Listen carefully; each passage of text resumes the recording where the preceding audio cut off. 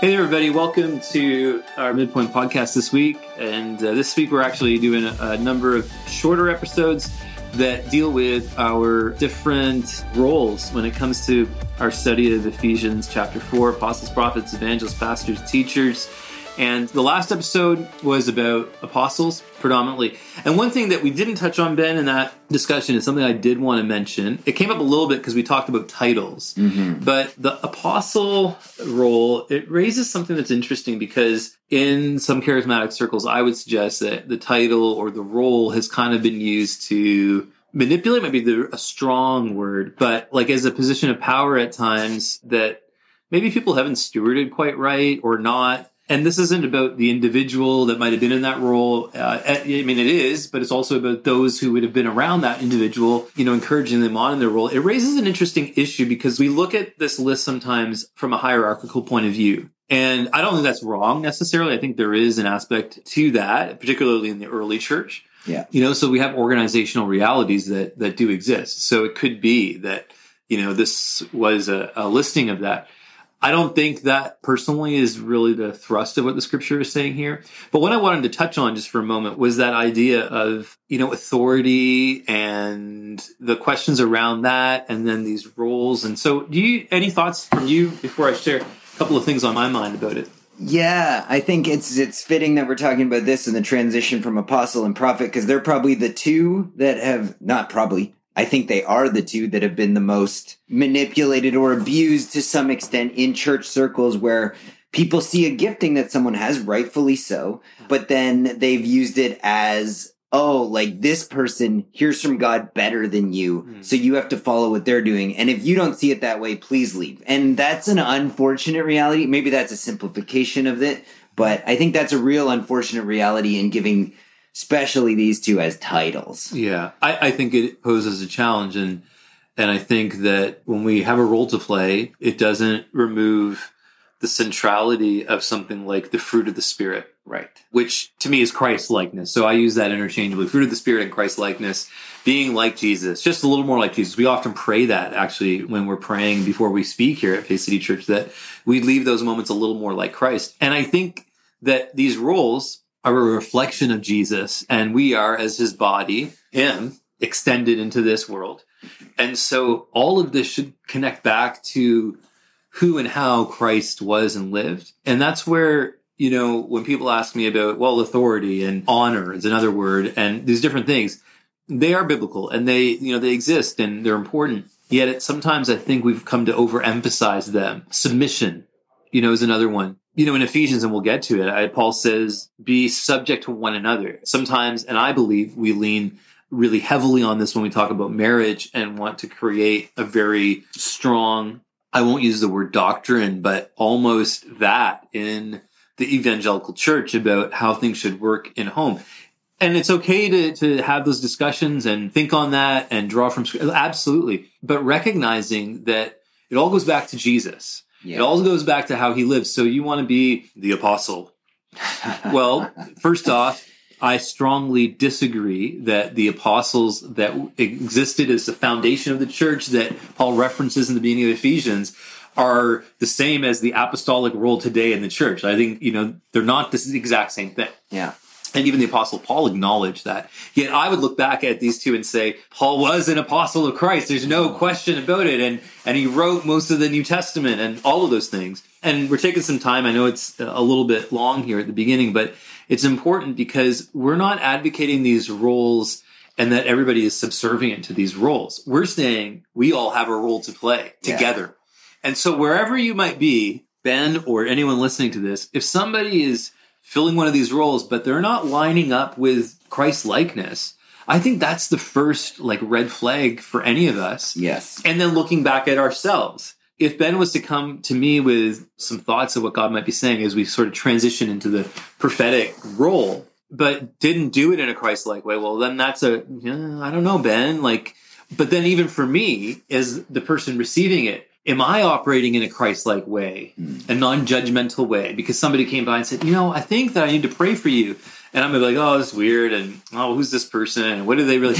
and miss out on receiving. So I think it's on both ends. Yeah, for sure. And I think the Christ-likeness is a great litmus test, because I know Alan Hirsch, when he talks about all of these, he says, oh, is Jesus an apostle? Was he a prophet? Was he an evangelist? Was he a shepherd? Was he a teacher? Yes. And because Jesus has all those things, we see Jesus speaking in front of 5,000 people, and we see him washing the disciples' feet, and he is willing to submit to the disciples in that case. So, and put himself under them to an extent. So for sure, if we're ever thinking ourselves too highly, I think we're doing it wrong. I totally agree. And Paul says this in Romans 12, before he gets into many members, one body. He talks about not having a higher view of ourselves than we should. And so I think that's an important aspect. And so when we talk about prophet, oftentimes we get into prophecy in our modern sort of, and so like predicting the future. And that's really not what this role is all about. In fact, that might be like the fun side of it at times, like, or whatever. Right. But when you're talking about this biblically, Ben, in terms of what does it mean and what's this role about, like what are the thoughts that come to your mind? Yeah, I think there's probably some I'm going to miss, and glad we're in a discussion together so you can hit up the ones I miss here. But it's understanding our relationship with God and then being able to speak truth into situations or relationships or broader organizations. And sometimes that does have what we kind of see as like a Old Testament prophet role. And it could be someone from the church. Maybe you did the test and you scored really low in prophecy, but you really feel like, oh, I have this idea and our church isn't doing that. And you come and tell one of the pastors, say, hey, I want to try this out, or this is what I'm hearing from God. Like, to some extent, that's like understanding scripture, understanding your role, and executing and speaking truth into something. Well, and doesn't that touch on what we've said, that we all have, or we think, we believe that we all have a level of all of these things. Yes. As followers of Christ. And so, yeah, I think you're summing it up well. I think the verse that stood out to me in Ephesians that relates to this, I believe very strongly, is the truth and love. Mm-hmm. And the prophetic voice in the Old Testament that was like narrow in terms of how many people were engaged in this. It was very few whom the Spirit came on, very distinct. But they all were telling the truth of God to people. And I think the love side of it we see come in Christ, right? I'm sure the prophets of the Old Testament loved too, but sometimes they were a little more gloomy. Yeah, right. But Jesus comes with such love, and John, I believe it's John, says that Christ was full of grace and truth. Mm. And so I think that that's a really important aspect of this role of prophet is, again, truth, but where's the love? Where's the grace? Where's the bringing along of people? And the other thing I think, on the truth side is it's an interesting sort of, I don't know, philosophic or maybe more like sci-fi question. But does truth have a time, right? Or is truth always? And is the nature of this, like in the future aspect of prophet vibe, actually attached to the fact that truth doesn't have a time, in my view? Truth is. It's always, it was. Yeah. Right? And the Bible tells us there's no, like Jesus is the way, truth, and life.